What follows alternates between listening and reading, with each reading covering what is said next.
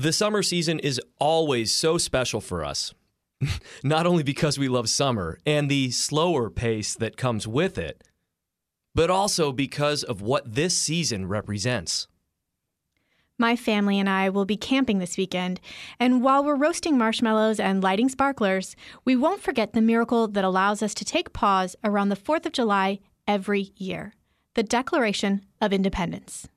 We wanted to play an interview conducted last year featuring well-known historian and scholar Dr. Allen Guelzo.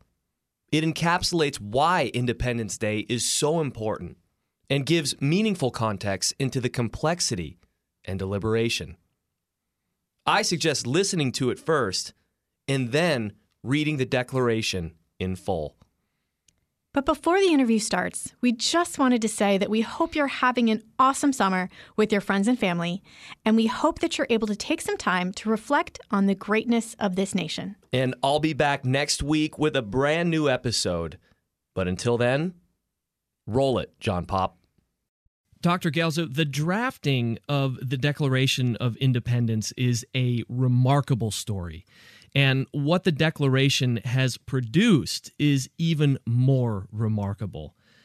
Can you set the stage for us in terms of the buildup and getting to the point of actually declaring independence? Well, understand what the American Revolution was about and where it was about in 1775 and 1776, because that was when the first hostilities between the army of the British Empire and the commissioned forces of the Continental Army under George Washington were having their first collisions.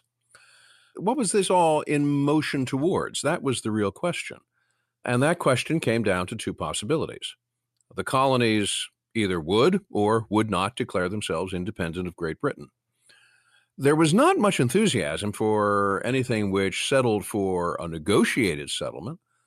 All the old conflicts which had brought American matters to this pass would only crop up again.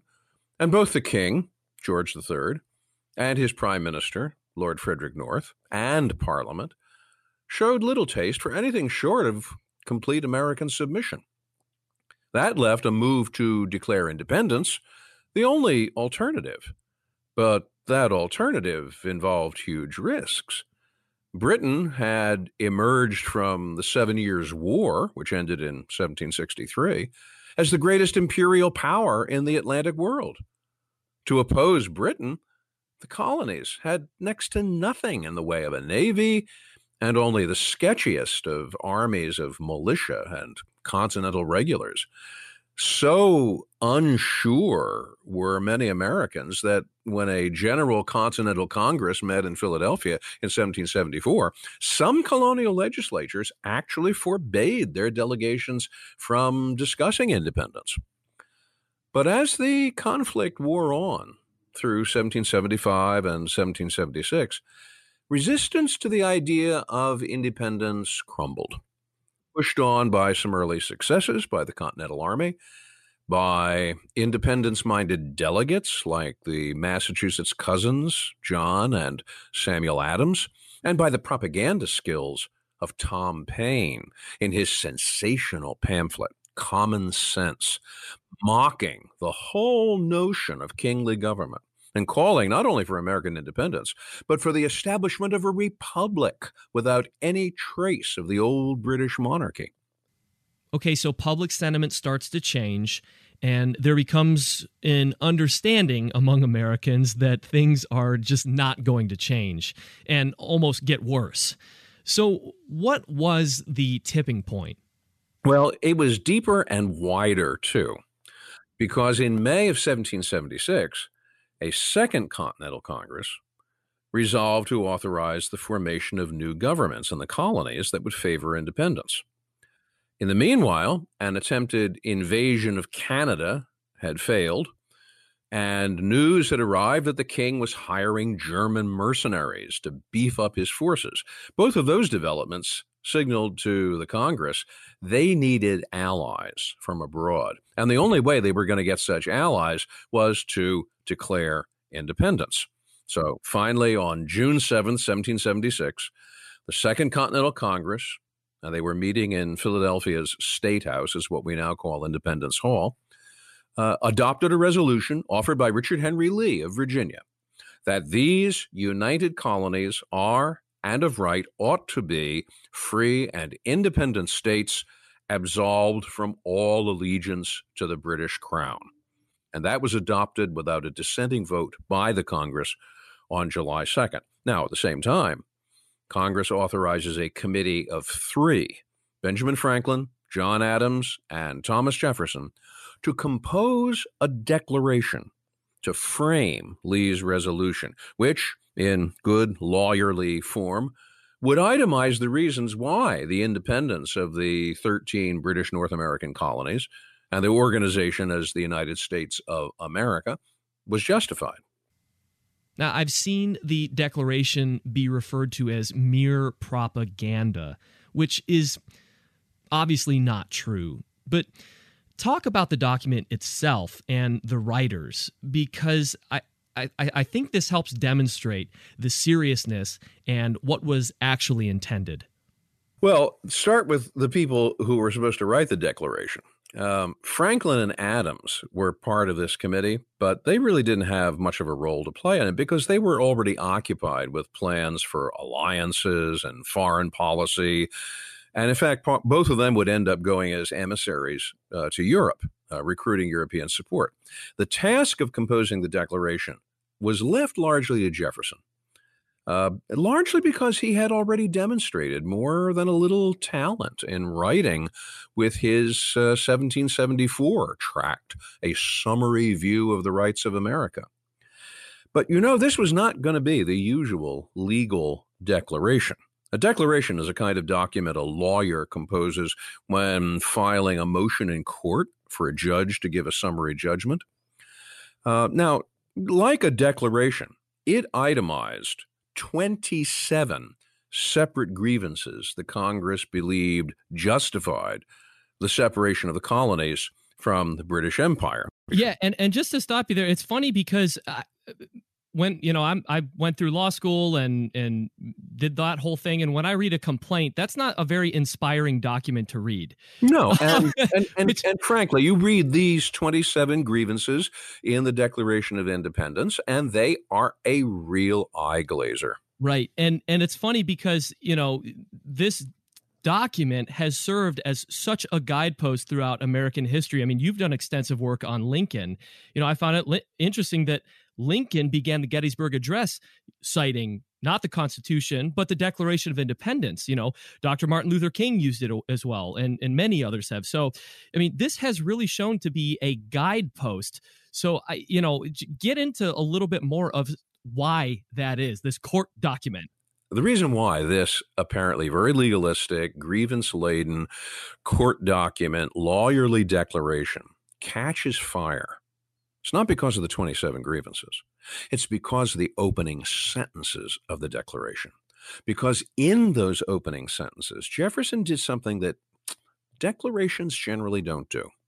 He laid out an alternative theory of government to every monarchy which had ever existed. He founded government on an entirely new basis in modern times, borrowed in large parts from the philosophy of the 18th century Enlightenment. So, let's take those words at the beginning of the Declaration, words that have been worn smooth with familiarity. And he starts off with a simple sentence of what he's about to do. He tells people he's going to explain to the world what American independence means. When in the course of human events, it becomes necessary for one people to dissolve the political bands which have connected them with another, and to assume among the powers of the earth the separate and equal station to which the laws of nature and of nature's God entitle them, a decent respect to the opinions of mankind requires that they should declare the causes which impel them to the separation. Now, that's pretty straightforward, and he could have gone right from there into that list of 27 grievances without missing a beat. Except he's already slipped in a sign of where he's going next by asserting that American independence is based on the laws of nature and of nature's God. That's important because it's not on British common law. It's not on parliamentary statute. It's not on Magna Carta. It's not on Justinian. It's not on any ancient lawgivers. And above all, it's not based on mere political power. You see, for time out of mind, human societies have been built as hierarchies, as pyramids, if you will, with kings at the top and nobles in the middle and commoners on the bottom. And that hierarchy was part and parcel of common law and parliamentary statute and all the others. Jefferson proposes to sweep that aside. The American experiment in independence, like Galileo's and Newton's experiments in physics, is going to be based on natural law, not traditional authority. And that natural law leads to one of my favorite sentences in all of the things that I've read in my entire life, which talks about what they call inalienable rights, life, liberty, and the pursuit of happiness. Just put that in context. Because, well, that's the real revelation. Because having given away in that first sentence that he's basing the American independence on something very different than traditional societies, he then comes in the next sentence with the real revelation that this law of nature contains 5 components, truths, which Jefferson describes as self-evident. Self-evident like the axioms with which you begin a geometrical proof. Self-evident because they're open, they're understood, they're assented to by the human mind as soon as they're presented to it, without any need for reasoning one's way to them. So here they are, laid out in one long, majestic sentence. We hold these truths to be self-evident, that all men are created equal, that they are endowed by their Creator with certain unalienable rights, that among these are life, liberty, and the pursuit of happiness, that to secure these rights, governments are instituted among men, deriving their just powers from the consent of the governed, and, the last of these 5, that whenever any form of government becomes destructive of these ends, it is the right of the people to alter or to abolish it, and to institute new government, laying its foundation on such principles and organizing its powers in such form as to them shall seem most likely to effect their safety and happiness. By the time we get to the end of this sentence, every system of hierarchy in the known world has crumbled.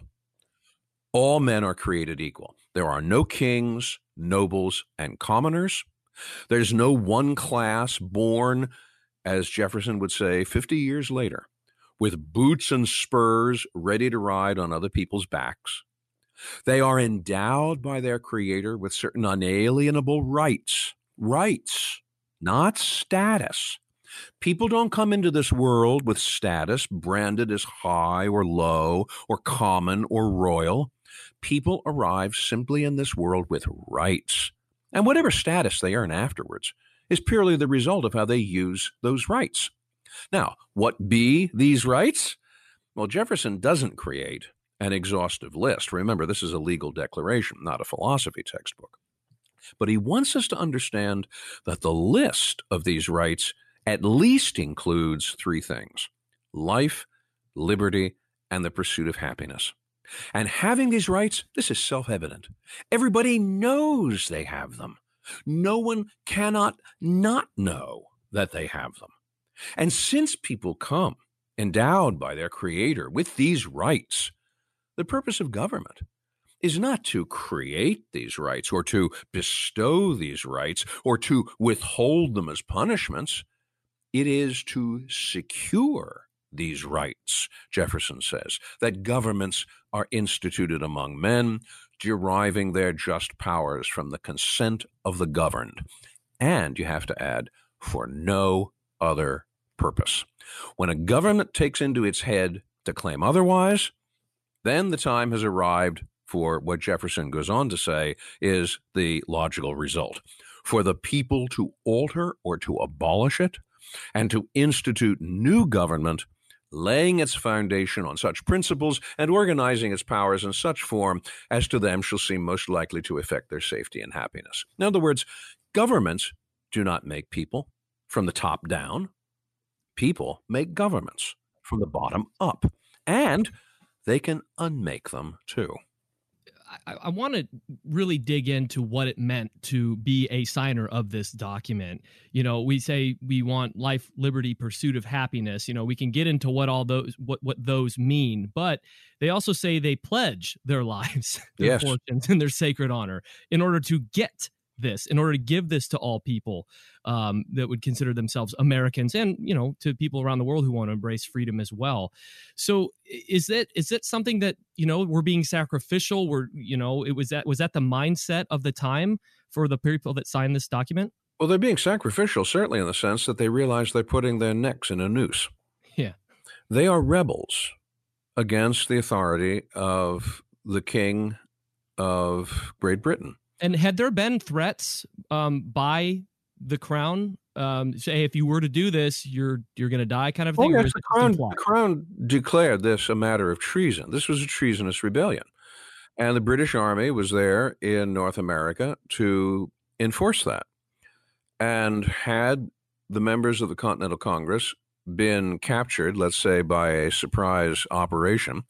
Let's suppose that the British Army had the 18th century version of the SEALs, and suddenly one evening in 1776 they descended on Philadelphia and bagged the entire Continental Congress, then yes, they would have been fully as much liable to the penalties of treason as earlier rebels against royal authority had been. I'm thinking of Monmouth's rebellion in the 1680s. I'm thinking of what was done to the regicides when Charles II is restored as King of Great Britain in 1660. Oh, yes. I mean, that was the fate that they certainly had to contemplate. And yet they take this risk. And they believe that it's worth taking the risk because they're establishing American independence on something more than just their personal advancement or their personal ambition. They are establishing American independence on the laws of nature and nature's God, and the self-evident possession by all men of certain inalienable rights, which included life, liberty, and the pursuit of happiness. When they did that, the members of the Continental Congress had done more than merely dissociate themselves politically from Great Britain. They actually did more, in fact, than just create a republic rather than another monarchy. What they had done was to justify the idea of a republic on the basis of natural law and natural right, in harmony with the political theory of the 18th century Enlightenment. They had reached across the normal boundaries of what the 18th century or the 17th century considered to be political rebellion and treason. They'd reached across that to lay hands on a principle much, much more sublime.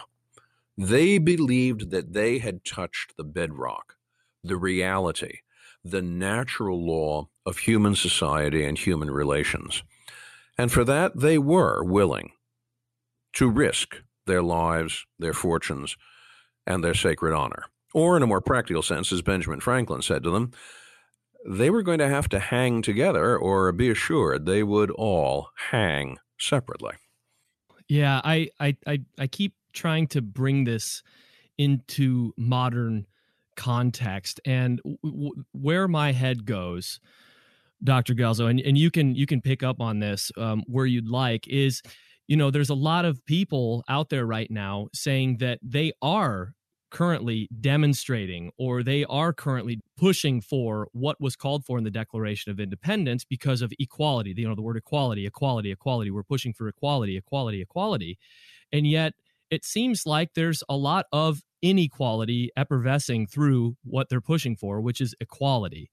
So, put that a little bit in context as well with, statutes being torn down and with speech being silenced. Where are we off today? Abraham Lincoln once said that the pursuit of equality was a little bit something similar to what you find in the Gospels, where followers of Jesus are told, "Be ye perfect as your Father in heaven is perfect." And Lincoln explained this, and he said it's not because there was an expectation that they were going to immediately manifest moral perfection. No, Lincoln said, this was an aspiration. It was there to be aspired to. It was there to be worked towards. It was there to be explored, to be refined, to be tested. And that is what we have been doing through much of our history. Many of the people who want to tear down statues do so because they're violently disappointed that George Washington or Thomas Jefferson or Ulysses Grant or, truth be told, even Abraham Lincoln did not somehow produce perfect equality out of their back pockets. They would have been the first to admit that no, they didn't, because nobody knew at that point what equality really might involve. They knew and had some basic idea. It certainly did not involve a hierarchy. It certainly did not involve nobles and kings and a social pyramid. That much at the time of the Declaration of Independence, they were able to sweep away, which was a major step toward equality. But then there have to be other explorations of this term, equality. And Lincoln believed we are continuing to experiment here. And the word experiment is not a bad one to use in this context because Washington uses it, Lincoln uses it. We are an experiment in equality. We are going to find aspects of equality that we are going to explore for years hence. And sometimes we'll experiment with them and find that they lead us to dead ends.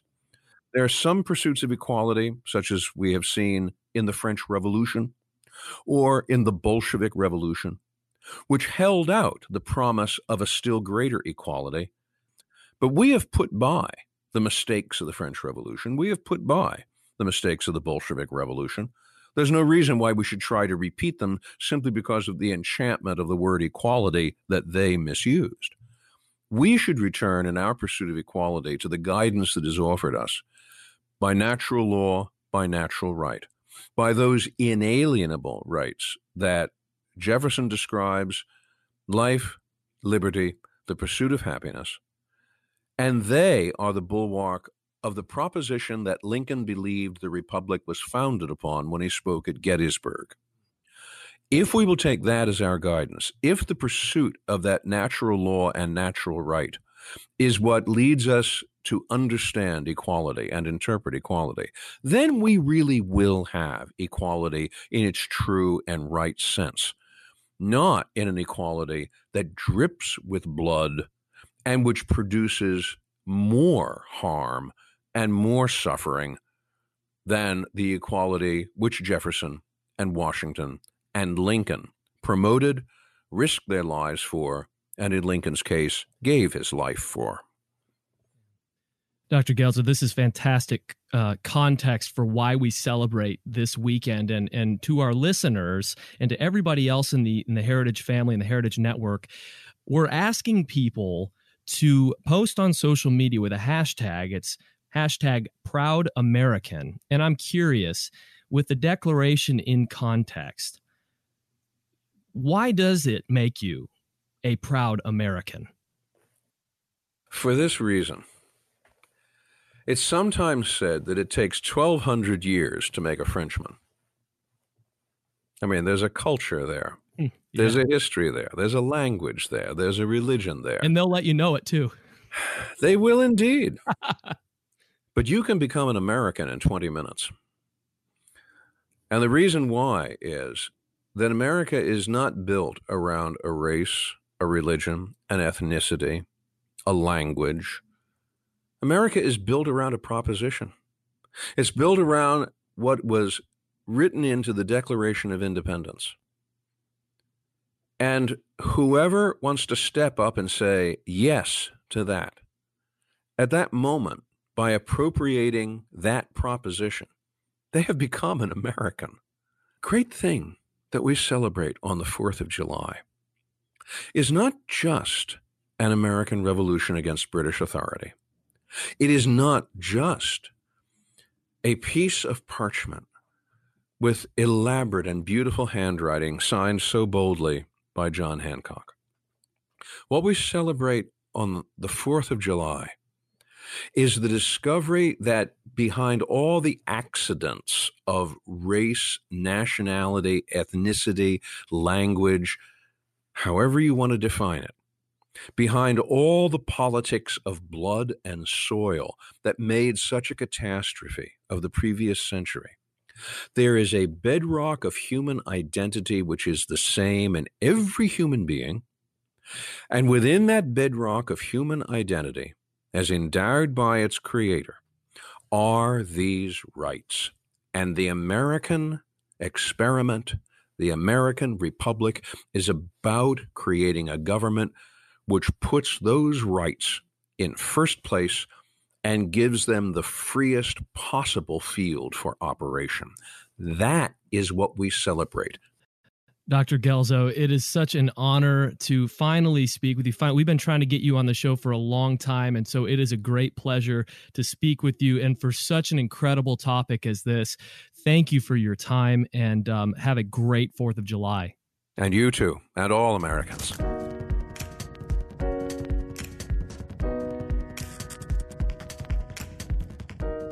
Heritage Explains is brought to you by more than 500,000 members of the Heritage Foundation. It is produced by Michelle Cordero and Tim Desher, with editing by John Popp.